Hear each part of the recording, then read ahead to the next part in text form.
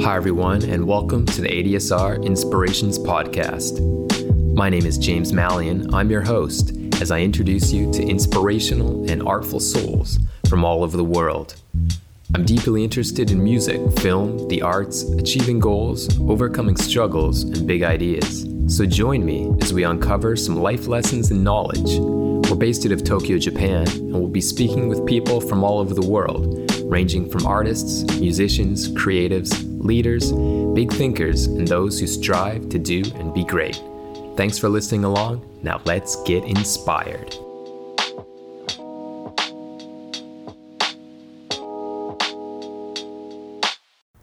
What's up, everyone, and welcome to the show, or welcome back to ADSR Inspirations. As always, I'm your host, James. In today's episode, I chat with Swedish-born, Paris-trained, Tokyo-based freelancer Mikael Senninge. And Mikael has been working based out of Tokyo for several years now as a freelance cinematographer, camera operator, and director of photography. Naturally, we get into some of his experiences working in the film industry here in Japan, some advice he has for others looking to do something similar, what keeps him motivated, some of his dreams and goals for the future, and a whole lot more. With that all said, let's get right to it then. Here's my chat with Mikael on the freelance film life in Tokyo.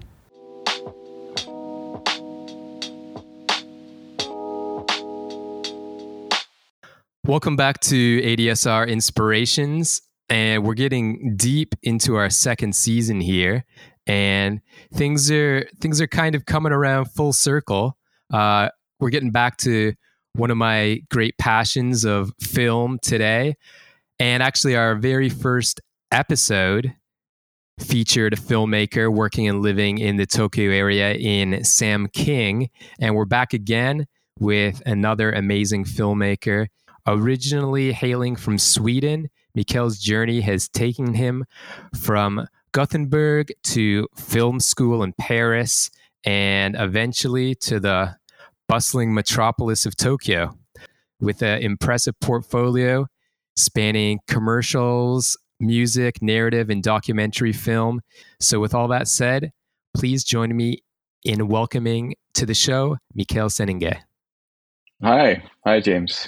Thanks for coming on the pod. I know you're pretty busy and your schedule is always changing, so I appreciate you making the time to talk to us here. My pleasure. Thank you. Cool. So I do want to definitely get to your connection to Japan and how it is to live and work here as a DP or a filmmaker. Before we get to all that, I'm curious, like from a young age, were you always interested in filmmaking growing up? Yeah, I was, and I was always interested in film, and I like you said, I grew up mostly in Belgium, and I went to my hometown in Sweden to study mechanical engineering, and yeah, even then I watched a lot of movies, and I always had an interest in film, and I would make these little short films by myself while studying engineering. But I never really had any concrete plans to make it into my work. Yeah, so I was doing this thing that I didn't really, I guess it wasn't really my thing, but I ended up doing it. And it wasn't until I went to Paris on an exchange year where I sort of became a bit more like something that I could do. It seemed more accessible in Paris. Mm-hmm. Right. So you mentioned kind of, having a bit of a passion for film growing up. I'm kind of curious, you mentioned your hometown of Sweden and also Belgium. What kind of movies were you watching growing up? What was kind of captivating you? I I watched all kinds of things. I used to go to the cinema with my friends when we were in high school and all that. Some of my friends had a car, so they would we would drive to the cinema pretty often and watch all kinds of movies that were out back then. I wouldn't really, I can't really think of any specific, but yeah. And then I started getting into more older movies like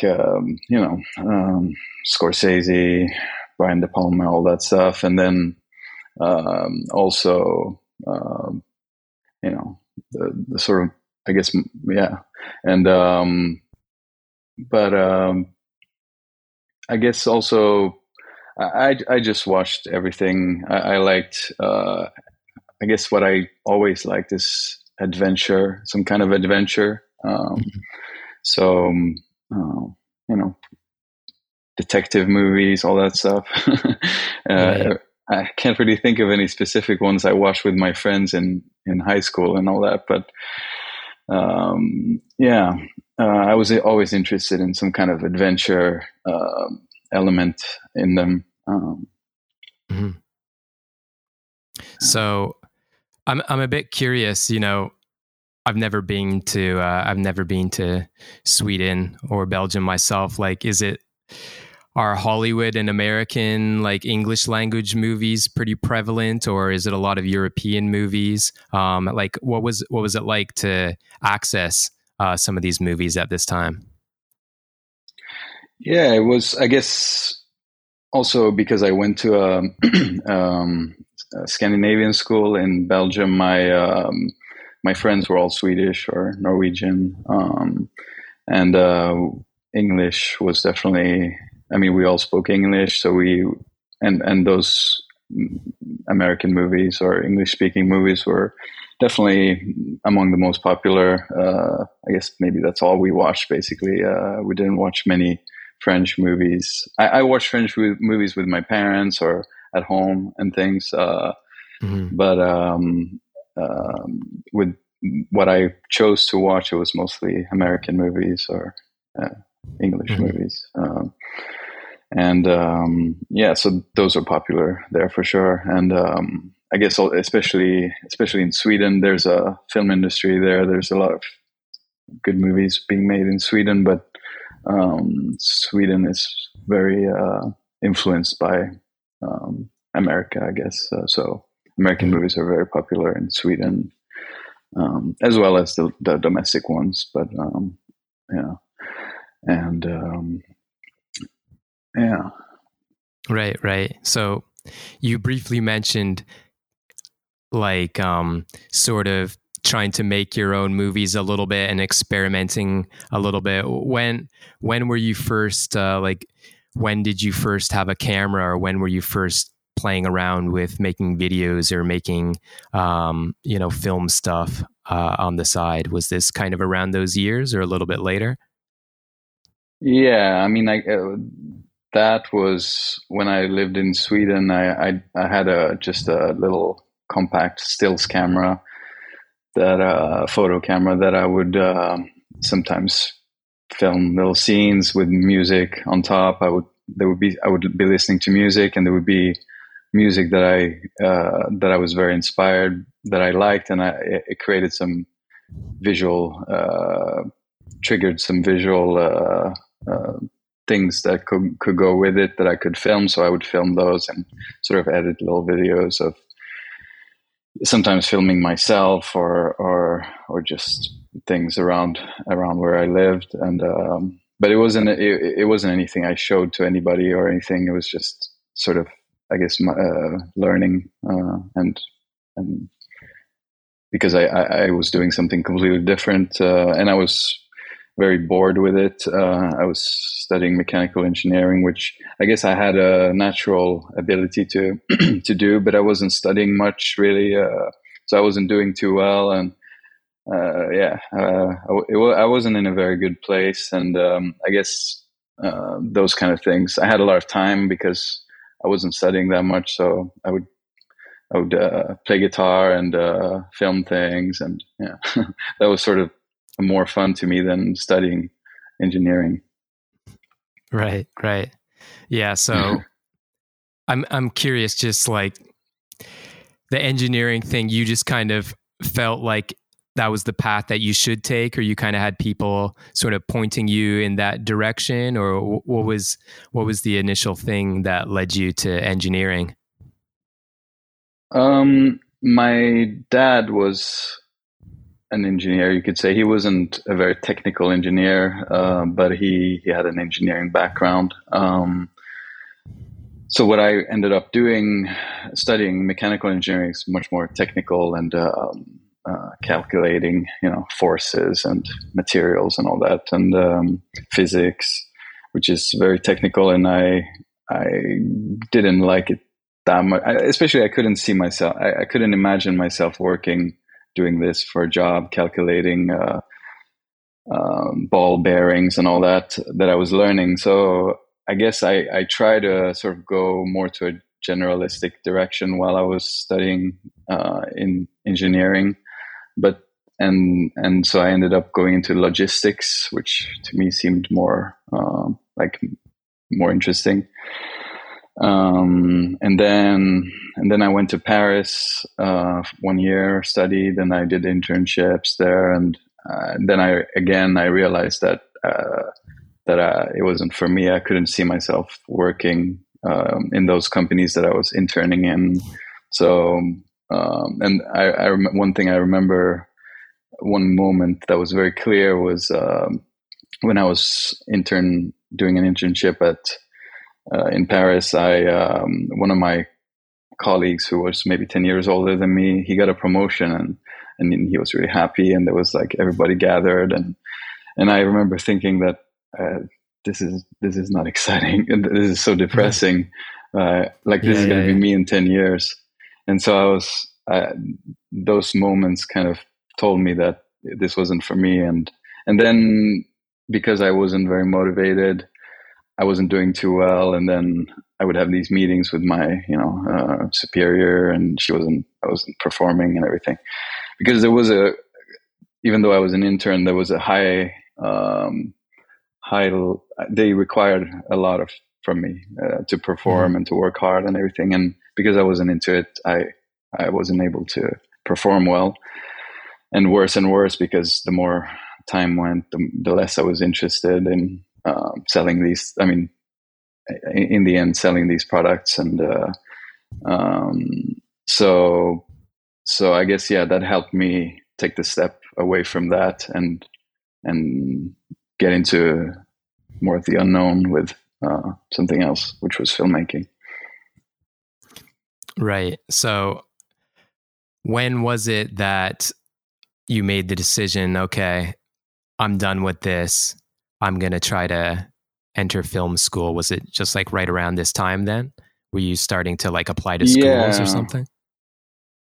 Yeah, exactly. So I guess as soon as I arrived in Paris, I was a student, and I would see there would be film shoots on the street. I would see it often in Paris. You see it pretty often. So I would see they would be filming a movie somewhere on the side of the river or whatever, and I would often stop and watch, and I was really fascinated by it, and I thought it was really cool. And but then but it's difficult when you've studied for 4 years something and just stop and do something else.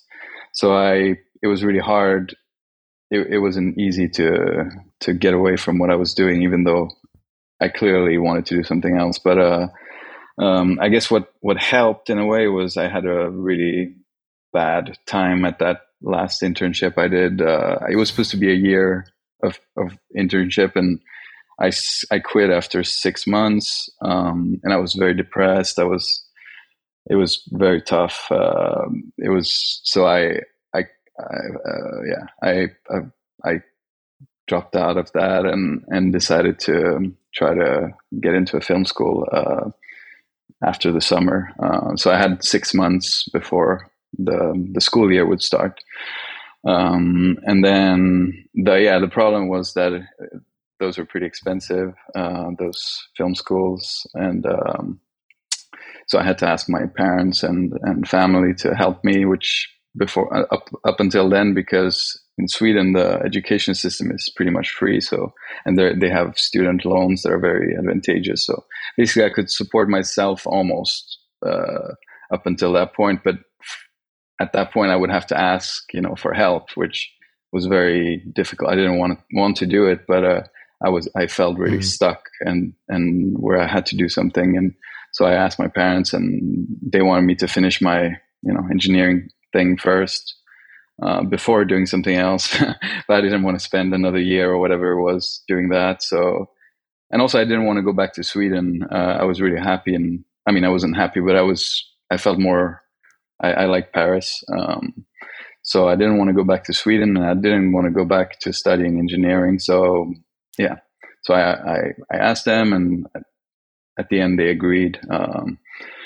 One of the things that helped was that I got an accreditation for a bachelor of science, like a 3-year thing. I was supposed to study 5 years, but I got a bachelor of science, which I guess helped a little bit for them. For me, it didn't matter, but for them it helped that I had a diploma. But yeah, so they agreed in the end, and I got some help to do that, and so I went to film school for 3 years. And and I guess another thing is that when I grew up and when I lived in Sweden, working in film or any kind of creative or arts job seemed completely implausible or how do you say? It seemed impossible to me because I didn't know anybody who did it.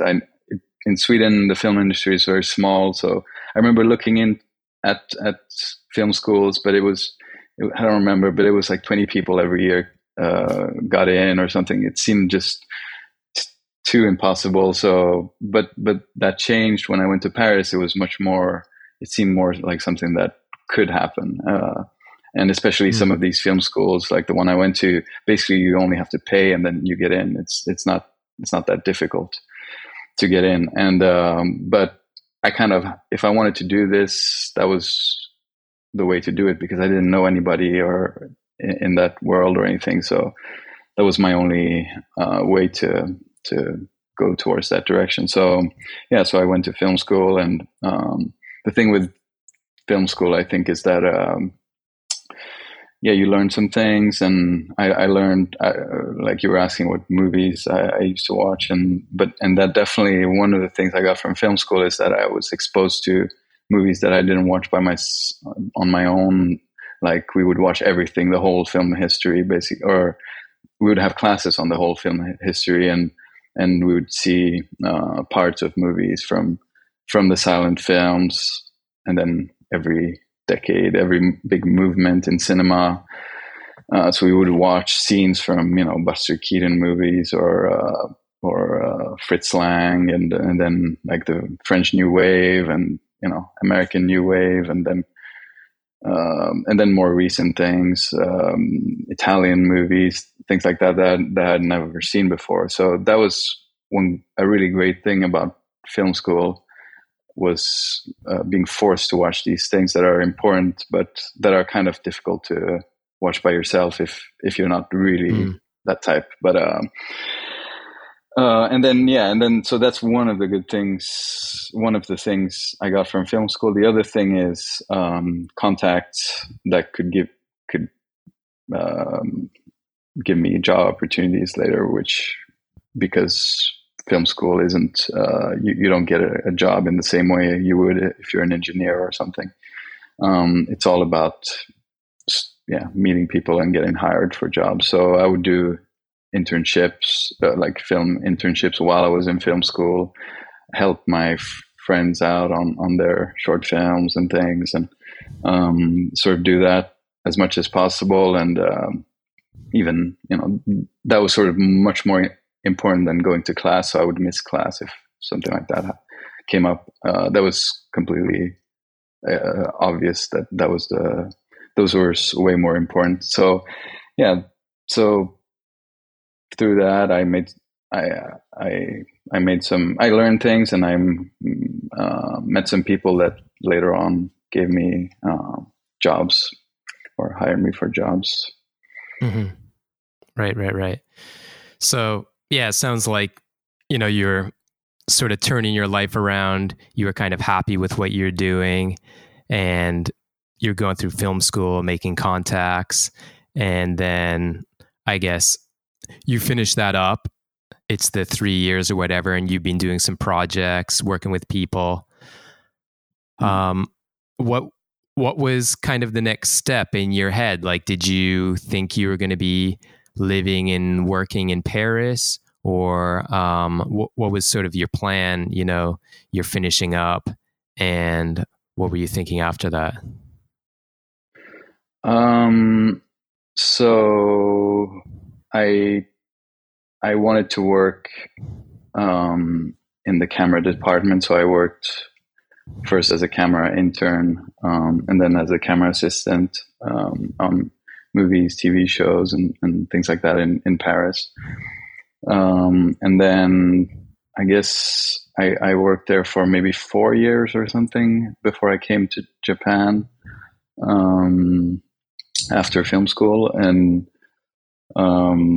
so, I mean, before I came to Japan, I didn't really have any plan to go somewhere else. I was going to stay in Paris and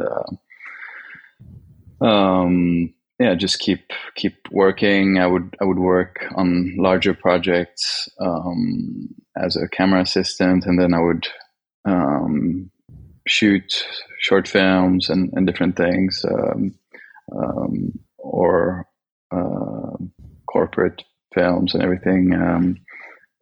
So I would do those two things after film school, and a little bit during film school, and then yeah. So the plan was just to keep going and doing that, and learning and working on different projects and all that.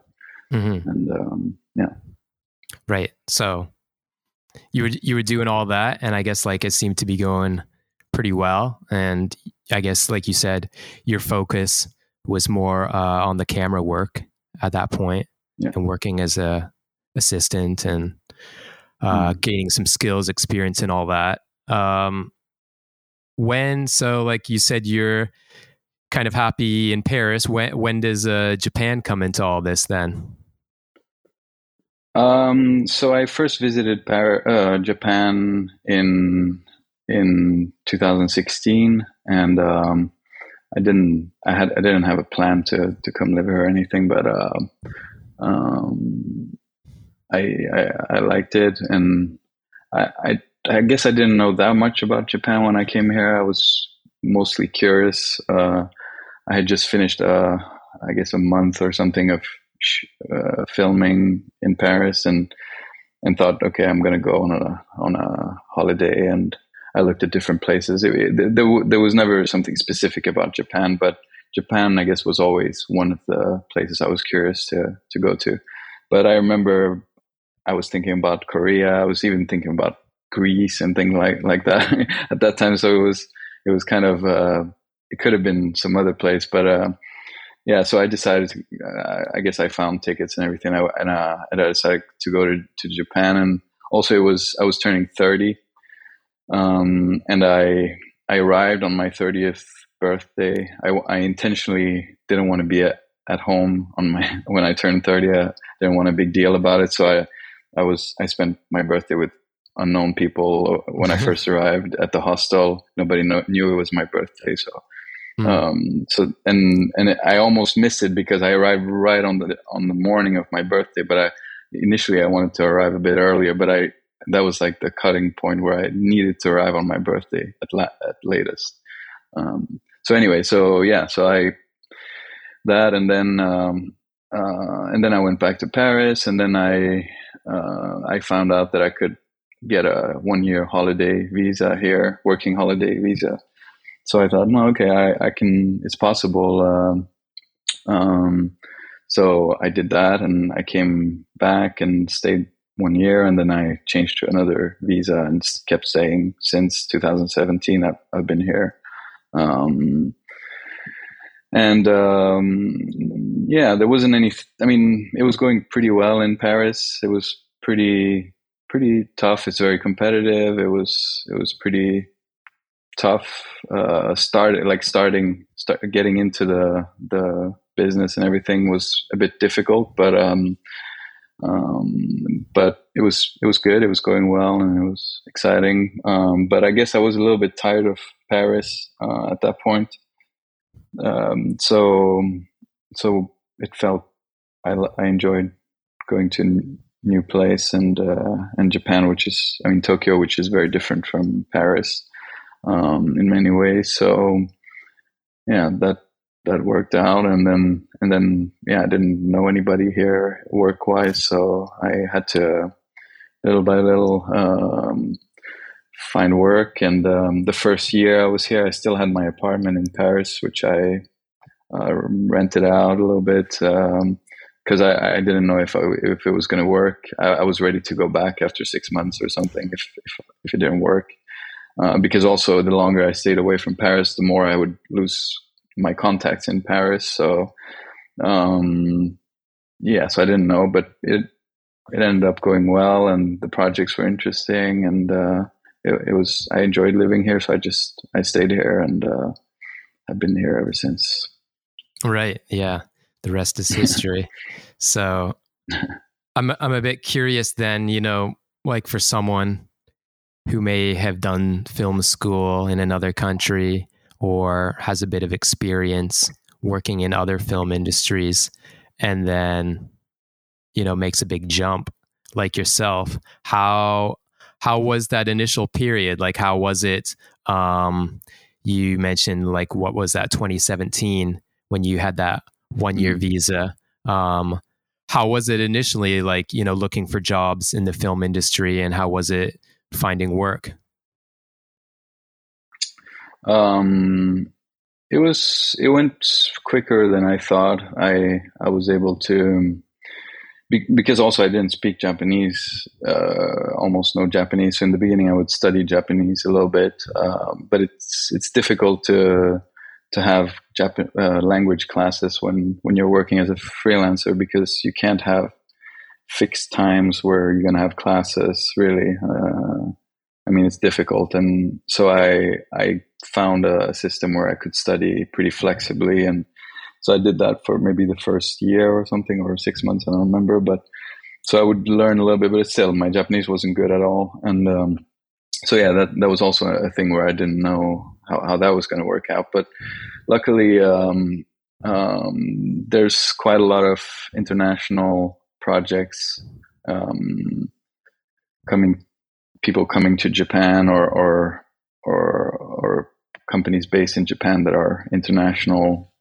So I ended up working with those projects, and my Japanese wasn't much of an issue. Of course, it would be better if I spoke Japanese well, but I was able to work without speaking Japanese. And so yeah, I mean, that was very unknown when I first came here. I didn't know what was going to happen, but it ended up being okay. I found ways to get work without speaking Japanese. Yeah. Mm-hmm, right. So, like, I'm curious, how would you find some of these jobs? Like, how did you make the connections? How did you meet up with people? Like, what was your process for searching for these jobs? Yeah, at first I was just Googling production companies and fixers, which is sort of, they're companies who help foreign projects that come to Japan. They help them with the logistics and crew and gear and all that. And so I got in touch with those companies, and that I ended up working with those more and more. So in the beginning, yeah, I didn't know anybody, and then I just contacted people, and I ended up working with more and more people. And but yeah, in the beginning, it was that was it. Went online and I was searching for everybody foreign or international that was in Japan, and or where it looked like I could work without speaking Japanese, and I would send emails and go meet people, and yeah, that was how it Right. started. Right. Yeah. So you were able to make it work, obviously. Was there some struggles like in the first little bit, or like was it like it was going like well enough? I guess then the year was coming up at the end of your visa, and then I guess your lease on your apartment in Paris. Like, was there Mm. some moment when you finally thought, okay, yeah, this is going to work here in Japan, or like, I'm going to be able to, make it? Yeah, I guess. I mean, eh, yeah, within maybe after 6 months, I was already working probably enough. I mean, enough to sort of support myself, I guess. I mean, I had some savings and things, so I don't remember exactly the point where it seemed stable, but I think, yeah, when after 1 year, when I let go of that apartment, I must have, yeah. I mean, I was working enough and everything, so I could do that. I went back to Paris and moved out of that apartment. So I guess, yeah, within a year it was okay, and then because I had a 1 year visa, I had to apply for a new one, and that, yeah, of course, those moments were a bit. I guess the visa thing is something I'd never thought about before, because living in Europe, I was living in Sweden and then France. There was never any visas. Um, I could go live anywhere in Europe if I wanted to, without any of those issues. So that's kind of stressful living here. Is that even when I renewed the second time, I was still a bit nervous, because then it's even worse, because I had an apartment. I had my whole life was here, and but they could just decide that no, you have to leave now if they want to. Yeah. Yeah. And because I don't have a typical, I don't have someone sponsoring my visa. It's self-sponsored, so it feels a bit uncertain now. I don't feel as nervous about it anymore, but even now, I mean, it feels weird to have to that they could just decide that you have to leave now. Yeah. Right. Yeah. I think for a lot of people, especially, doing the freelance thing like yourself, there's always a Mm. little bit of that uncertainty. Did you Mm. always did you always like the freelance style of things, like, or did you ever have an idea, oh, maybe I could get hired by a company, and then I wouldn't have to have the freelance thing always in the back of my mind? Or did you kind of like the freedom that came with working freelance? Yeah, I always liked the freelance thing, and so yeah, ever since I did my last sort of student job working in organic grocery shop, I never had a stable job. Um, so in Paris I was always freelance, and here I've always been freelance, and I don't want to. I don't. I'm okay. I want to keep doing it, but yeah. Of course, it's not easy, and it's uncertain, and it's a little bit stressful sometimes when you don't know when the next job is going to be, and all that. But yeah, I think. I mean, yeah, I wouldn't want to work full time or part time for a company. I think because that would, yeah, it's just not possible. I would have to say no to so many freelance projects. So it never seemed like something that was possible. Yeah. And yeah, I mean, I guess in the beginning when I was interested in working in film, that was also one of the things that I thought was exciting and interesting to work freelance and not go work at the same place every day and all that, like my dad had done, and so that. And also when I was doing those internships while I was studying engineering, not doing that seemed attractive to me at the same time that filmmaking seemed attractive to me. So they kind of, in my mind, they go together. And yeah, I mean, even emotionally, it can be pretty tough. Just something I would never have imagined, but that I often feel, especially if I worked for a longer period on a project. Whenever that project finishes, while I'm working on it, I look forward to downtime and being done with it, even though I enjoy working on it. But whenever I would finish a longer project and sort of have downtime, I'll always feel very depressed. So that's something, and I've talked to other people. I remember when I was doing one of my first film internships, I worked on a movie for 2 months, and I remember there was a electrician I was talking to, and a lighting person. I think he burst into tears and towards the end, and he was kind of a tough looking guy, and he had been doing it for a while, and I thought that was because I also felt sad that it was over, and because you get really close to these people, especially if it's for 2 months or for a longer period, you get really close to these people and you work with them, and it's very intense, and so it's tough, but it's also, there's something very very very satisfying about it, and when it's over, it feels very empty, and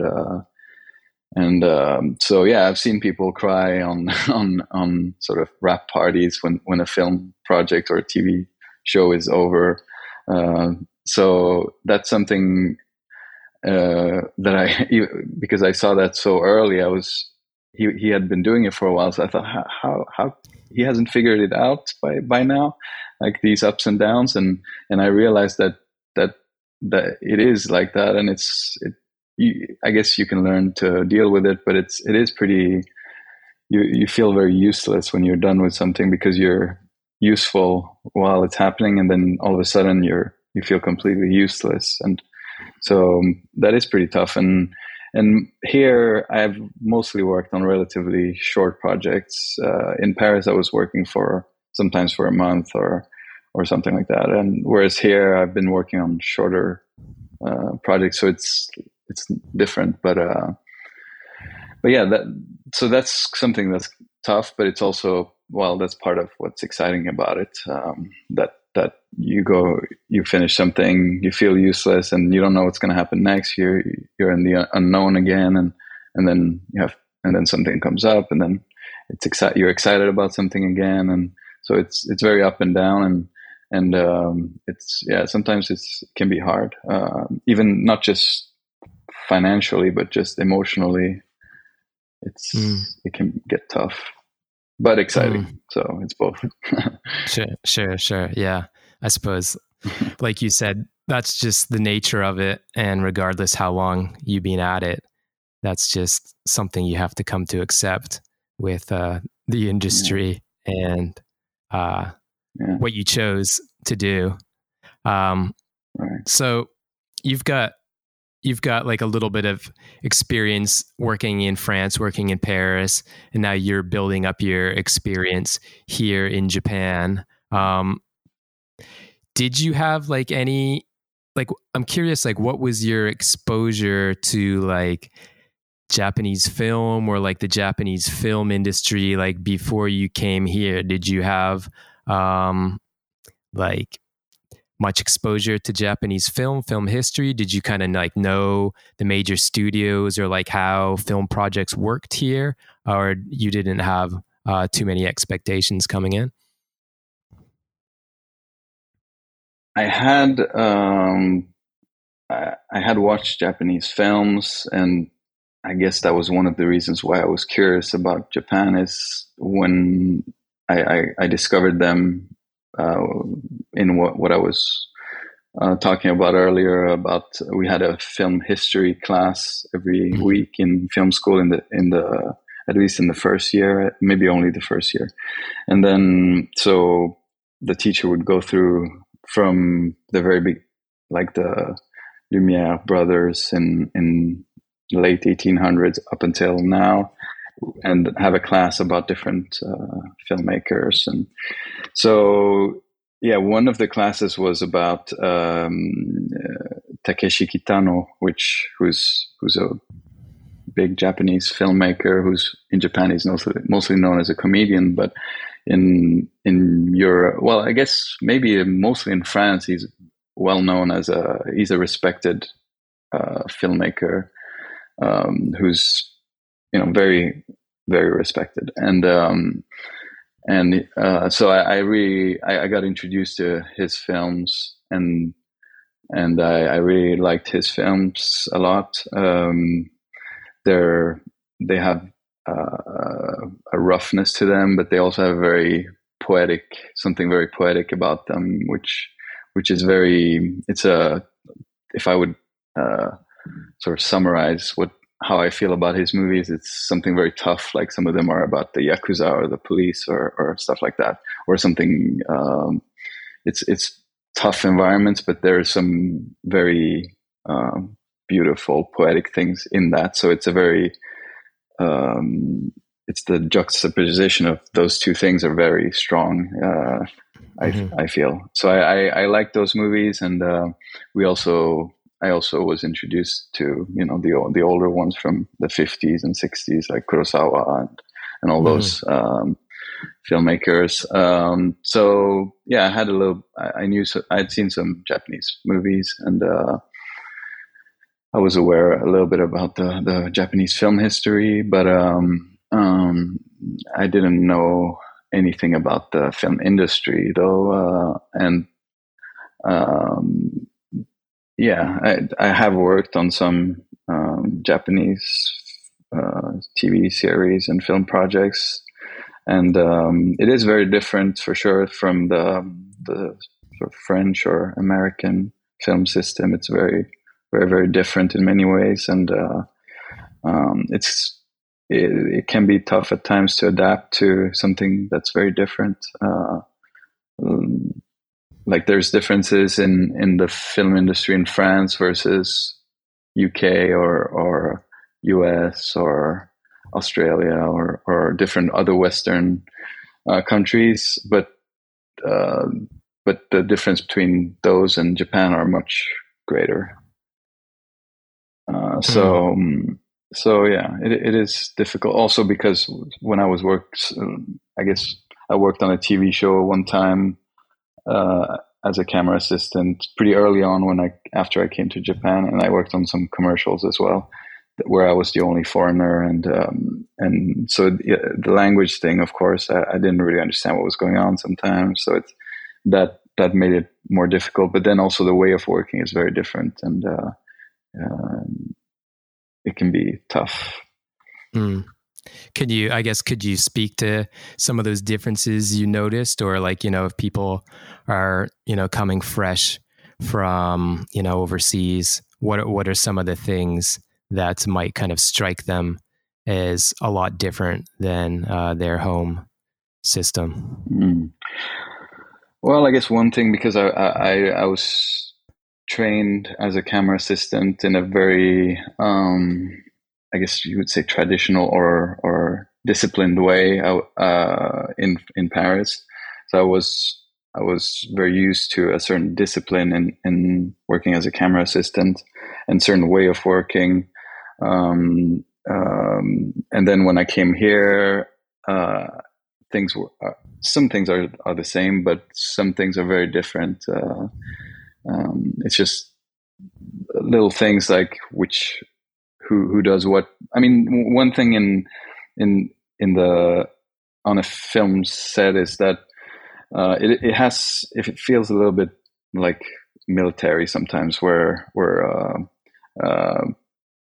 people give, it's not give orders, but it's very short, like because everything has to happen very quickly, and everybody knows what they're doing. So there's a hierarchy, and there's everybody.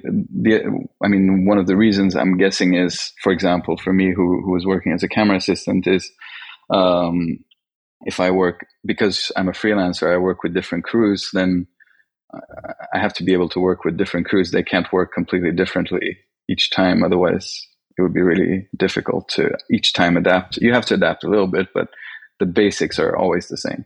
So in Japan, those basics are a little bit different. Certain things that I would do, I wasn't required to do them anymore, or different things. And that also happens between American versus French. There's some differences there, but and also another thing that I noticed working as a camera assistant is that I felt like there was a little bit less of a appreciation for it. Because, for example, the first camera assistant on a film is his main role is to make sure everything's in focus, right? So he's manually focusing, and it requires a lot of concentration and skill and all that. I feel like there's a little bit, somehow I felt like there's less appreciation for that here, whereas in when I was working in France, I remember people would kind of stay away and give the focus puller sort of his space and peace, and be careful not to talk right next to him and things like that, because it requires a lot of concentration.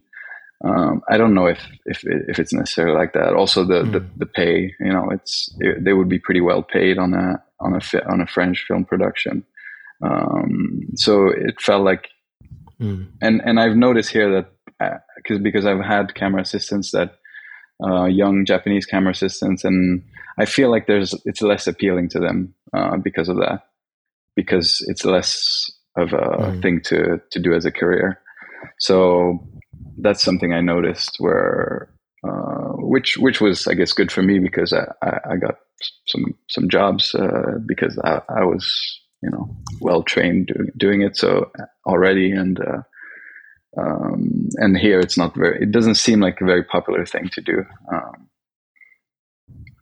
So I guess that's one of the differences, and then also who the roles of all the people in the crew are slightly different or overlapping, kind of. It's not exactly the same, but I mean, you can adapt to it. The basics are there, so you can adapt to it for sure. And especially if you speak Japanese, I mean, then for sure you can adapt to it. And yeah, it's different, but it's it's fine. Sure. Yeah, I think those are some good points. I guess speaking more towards like maybe some like learning experiences, or like if you made some mistakes that maybe like other people would learn from if they're like new to Japan looking to get into the film industry. Can you like recall some advice you might tell someone, or like if you had a few like experiences that stick it in your head as it's like, well, I'll never do that again, or okay, I'll make sure to remember that. Well, I mean, one thing that I've learned is to be more patient, because I think I don't know. It depends probably on each person and where you come from, but I feel like because things work differently here, sometimes I've been very impatient, and I should have been more patient, and I've learned to become more patient, because it doesn't matter if I'm impatient or not. Things will take their time, and like I mean, there's like France has a reputation of the 39-hour work weeks and all that. I read something recently about that, where it's kind of famous, and it's often portrayed as if French people are lazy because they work so little.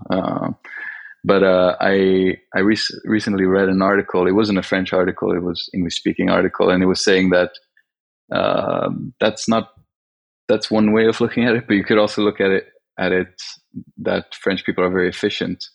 And I don't know if that's necessarily true with everything, but definitely on film shoots, I felt that things were much more efficient on French film shoots.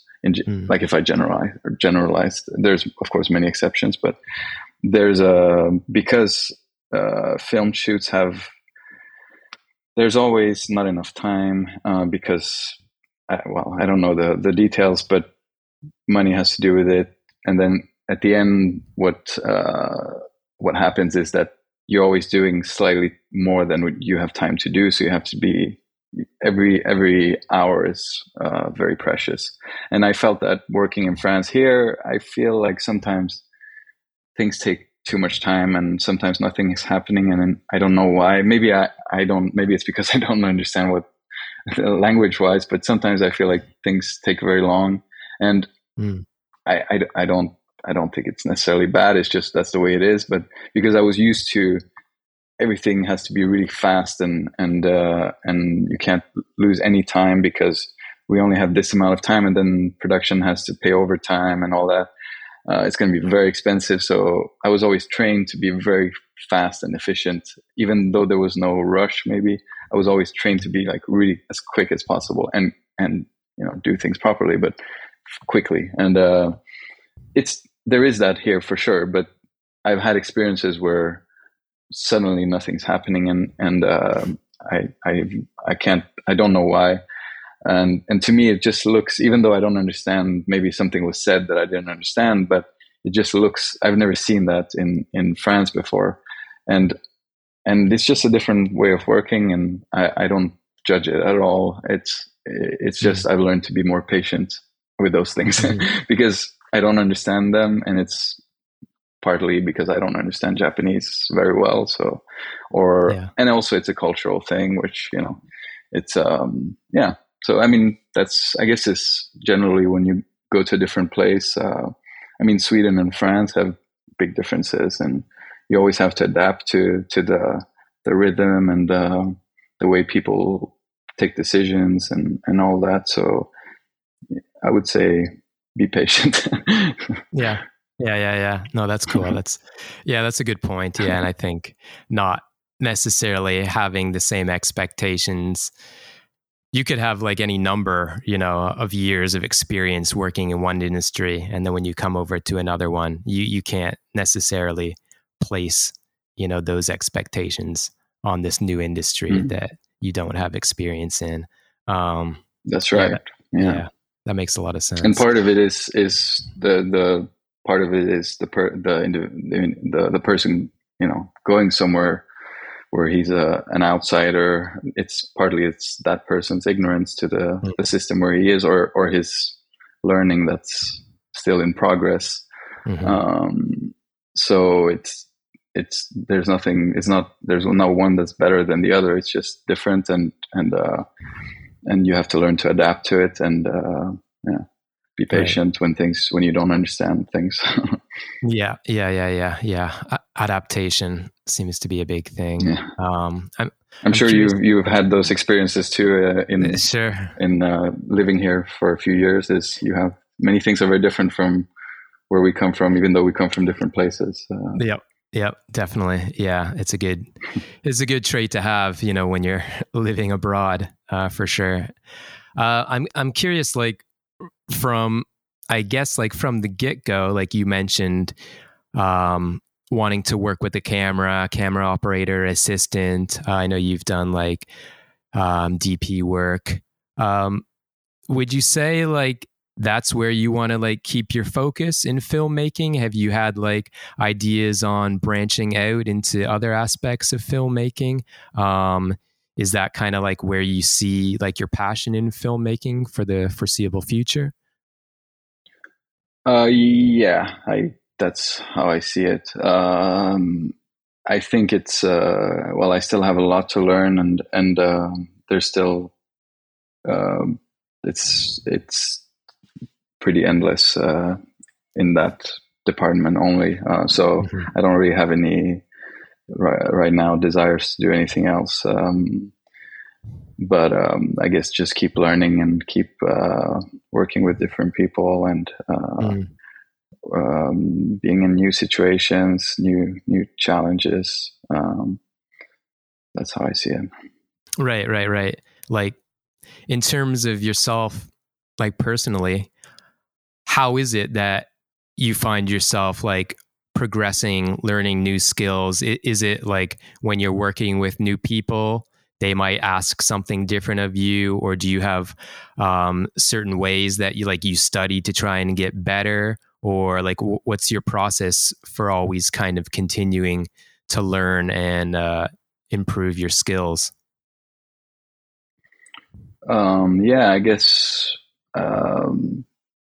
I always try to build on the knowledge and experience that I already have, and that can be through reading things or about specific things that I feel I'm lacking in, or just reading generally. I have some books that I sort of the basics. Sometimes I'll just open them up and read things because I haven't really read those kind of basics since I was in film school or since very early on.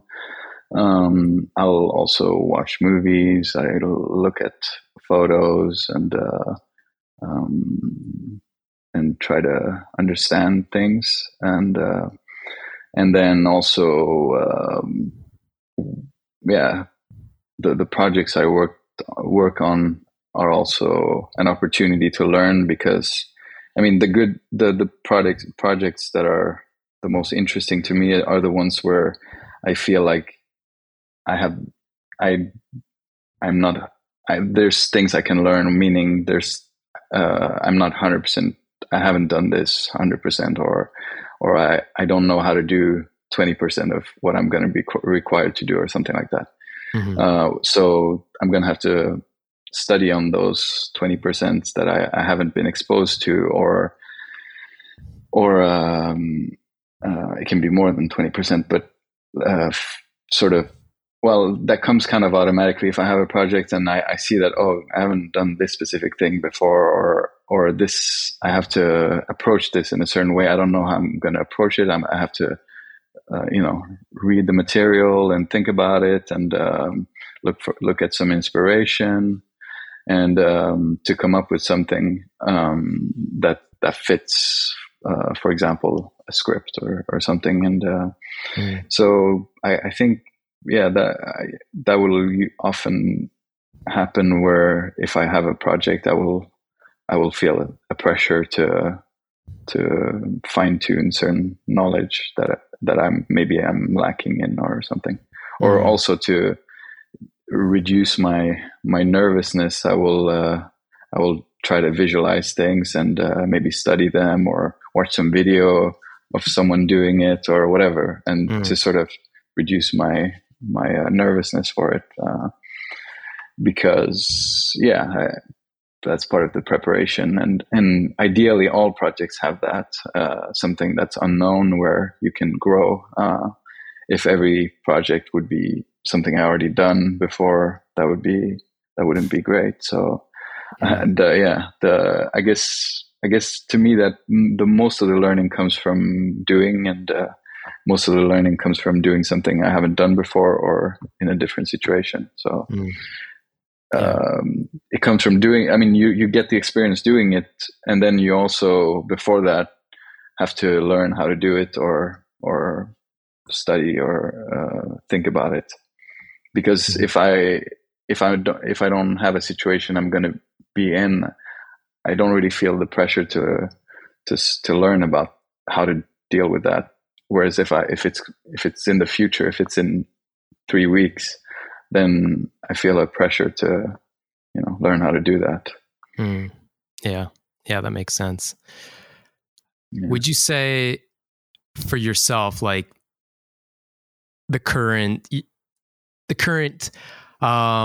role that you play in productions, and I guess it's a certain niche.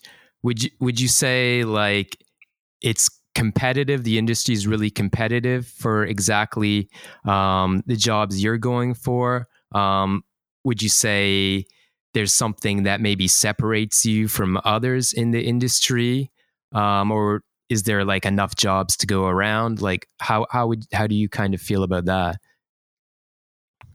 Well, I don't know. I think everyone has their own way of their own style or whatever you want to call it, or their own taste, and some people might connect well in terms of taste or temperament or whatever it is, Mm-hmm. and because it's all like collaboration, right? That's one of the things I like about it. It's that it's not a thing you sit and do by yourself. It starts by someone sitting and writing by themselves, but if you're talking about a narrative project, it starts by someone sitting writing by themselves, having ideas, and then different people having separate ideas, and then they all come together, and it's unavoidable. There's going to be many people working together, and that's part of what makes the initial ideas are going to change a lot when people get involved in different stages during filming, during editing, post production, all that, and that's also one of the things I like, is that it's many people from many different types of people, like camera people are kind of one type of person, and there's art people, that are decorating or making sets and all that. They're completely different. They're not interested in cameras and things and gear, they're interested in different things, right? In building things and painting or whatever. And then there's makeup people, and there's all these sound and everything. They're all kind of different types of people, and of course everyone's individual, but there's different categories of people coming together, and then actors, of course, are another thing, and then that's really amazing. And then all these people work together, and so yeah, I mean, I think a lot of it has to do with people you get along with, or people you have a similar. Well, I mean, you don't necessarily have to really get along. It could be that you have a similar taste, or you can understand each other. Mm-hmm. I think that's a lot. That's a lot of it. So yeah, I don't know. That's how I see it, and I don't know if I don't know if there's necessarily competition. It's yeah, I don't think that's really not from our point of view anyway, or from the crew members. Maybe at the companies, maybe they're seeing it in that way. I don't know, but not from my perspective anyway. Yeah, right. Yeah, I like that. It's more like everyone brings something a little bit different, and it's all kind of a collaboration. And depending on who you're working with, it could be something different personality types. Right.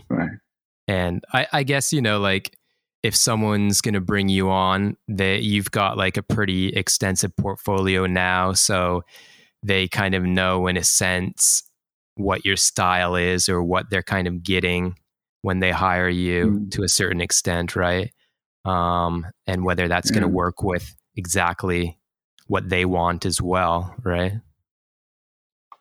I guess so. Yeah, I haven't really thought about it that much, but yeah, I mean, for sure. Yeah. What have you done, right? And what's your taste? Because I guess a lot of it has to do with taste, and then abilities, right? I guess that's, and then but then also the personal aspect of it. If you meet someone who you get along with, I mean, I guess many times I've worked with people I get along with, and we have similar tastes, we have similar references. So if they talk about something, I understand what they mean, because I like those things that they like, and so on. So it's also very personal but it depends who you're talking. If you're talking producer, director, and so on, it's all different, right? But I guess, yeah, generally those are the things that are important. Right, right. I'm curious then, like for you, you've done a lot of work, and like you mentioned in Japan, often the projects are shorter, so like you're going from one project to the next. For yourself, like if you kind of briefly mentioned like your interest in music before, like if you had, freedom, or if you could like team up with some people, like is there some particular interest or like some particular project that like you think, oh, this would be really cool to work on in the future, or this would be a dream, like if I could get together with a few people, or like if you had this big budget? Is there like a few kind of like dream projects going on in your head, like maybe related to music or like a feature film, or what's kind of your thoughts on stuff like that? Yeah, I mean, I think music is definitely. Yeah, I like music, and I like working. I think it's yeah, there's a lot of freedom making a music video, for example. But I guess I don't personally necessarily look for those projects because I generally am contacted by a director or and so on. So, but I mean, yeah, I haven't so far, but I mean, of course I might, but so I haven't really thought about it. Of course, there's music that I like and that I would be like to, or certain. I guess it's not just only about liking the music; it's also about seeing what visually could go well with it and who that could complement it. But yeah, no, I mean, I'm definitely interested in it, but I haven't really thought about it that much, about something I would like to do or someone I would like to work with or anything. But I guess in terms of, I did shoot a feature film in December, a Japanese feature film, pretty small, independent feature film, which was really fun. And the shoot was only 11 days, which is very short for a feature film, but the whole process was, it's quite long. The before and after, it's over months and months, right? So those are that's sort of the longer project that I've done recently. And yeah, that's a lot of fun. It's very, very tough, but it's very fun to work on something like that. And I have other projects that are in the works that might happen, in this year or next year. So that's very exciting. It's a big commitment whenever you work on those, because it's it's a lot of work and a lot of mental focus. But yeah, it's great. But it's definitely it's very exciting. Yeah, it does sound like there's a lot of different opportunities, and you could go a whole bunch of different routes. I guess sort of in line with that as well. Do you have, you've been in the industry a little while now, certainly over 10 years, 15 years. Do you have some goals? 10 years. 10 years? Okay. Just around 10 years. Yeah. Right. Do you have like some goals, or like in terms of like, things that you have like maybe set that you'd like to accomplish one day, or like are you fine working in the Japanese industry for the foreseeable future? Would you like to try out maybe the French industry again, or the American industry? Have you like ever thought about mixing it up, things like that? At the moment, not really. I mean, I have I see things that are that can happen here at the moment. So I'm not really thinking too long term, but at the moment I'm pretty happy with what's going on where I am right now. But of course, I would be open to trying different things, and maybe in a few years I might want to go somewhere else. I don't know, but I don't know. Right now, I don't really have any plans to move away from here or work. I mean, be based somewhere different than here at the moment. But I mean, I've known people who they've reached a point where they wanted to go somewhere else. So I can see how that happens. People who'd been here for 10 years or something, and then they decide to go somewhere else. It's possible that will happen. It hasn't happened right now. So right now I'm staying here. Sure. Yeah. I mean, I can relate myself having been here like 13 years. Is there something like you can say, or like you could place, like what's sort of kept you content and challenged you, and what's kept your passion going for, the 6 years plus you've been living and working in Japan? Like what are the things that have really connected with you here? I think there's been enough of a supply of new things. Of course, everything is not 100% exciting, but as long as you always have new things that are exciting coming in, I think.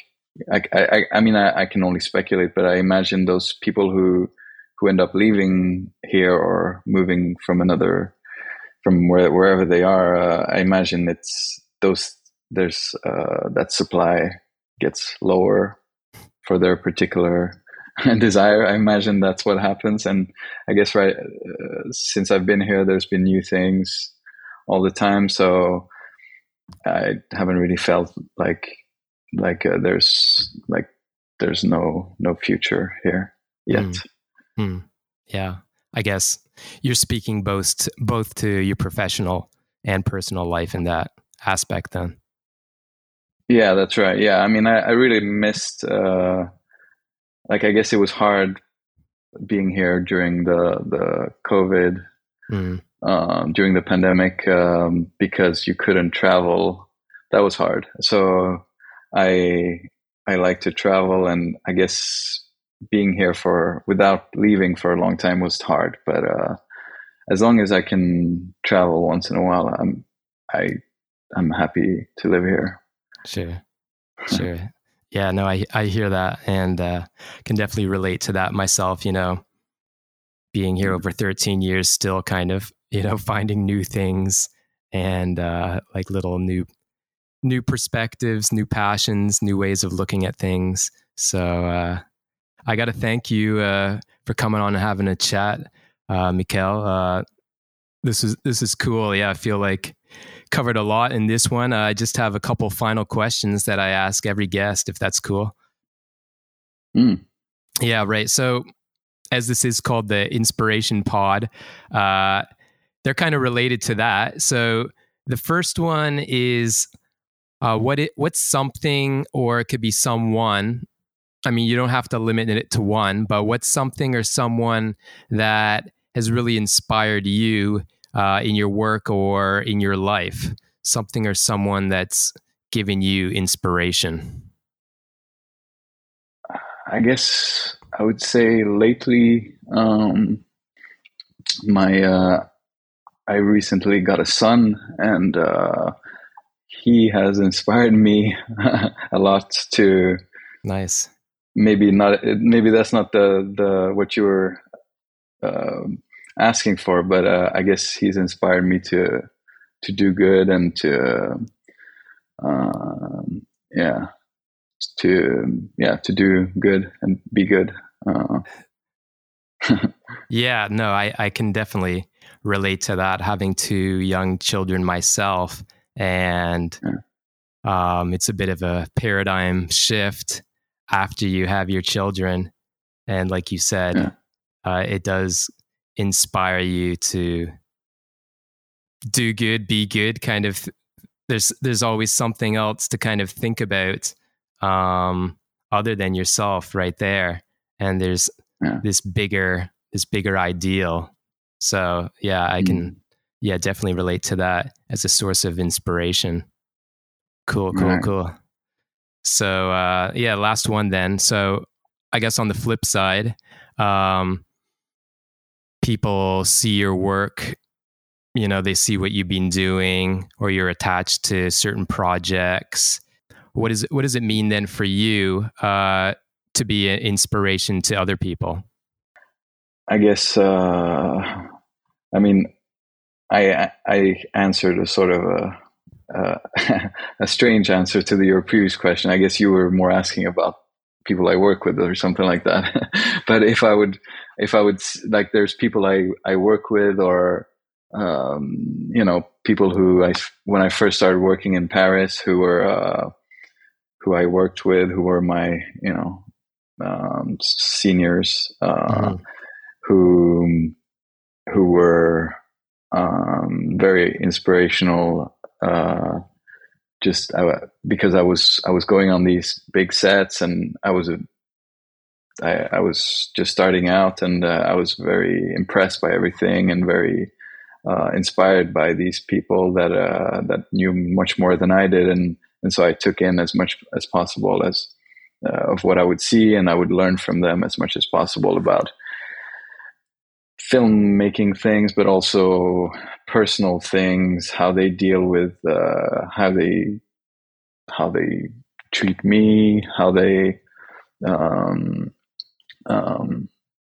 deal with the pressure that's always there, and those are things that are very difficult on certain film shoots. There's a lot of pressure, there's a lot of urgency all the time, and everyone, you change a little bit when you're under that pressure. But some people I was very impressed by them and very inspired. And so I have certain people in my mind that I used to work with, that I have I think of them sometimes when I'm under a lot of pressure. I'm thinking, wow, he was under so much pressure, and he was so nice to everybody.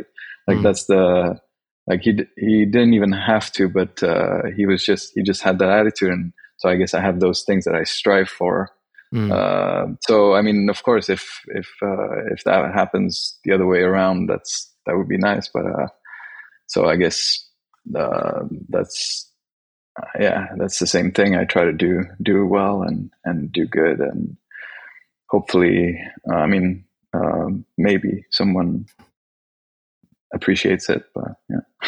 Cool, man. I gotta thank you once again for coming on and chatting with me today, and giving some advice, sharing some words of wisdom for the people. If someone wants to keep up with some of your projects and your work, what are some of the places that people can see what you're up to? The best place would probably be my website, which is my name, MikaelSenninge.com. And there's links to Instagram and things like that on that website. Mm-hmm. Okay. Yeah. Right on. Yeah. We'll put the link to that. So you got your website. I'll be keeping up with you, man, seeing what you're doing. So good luck in the future. Thank you very much, James. Thank you for having me.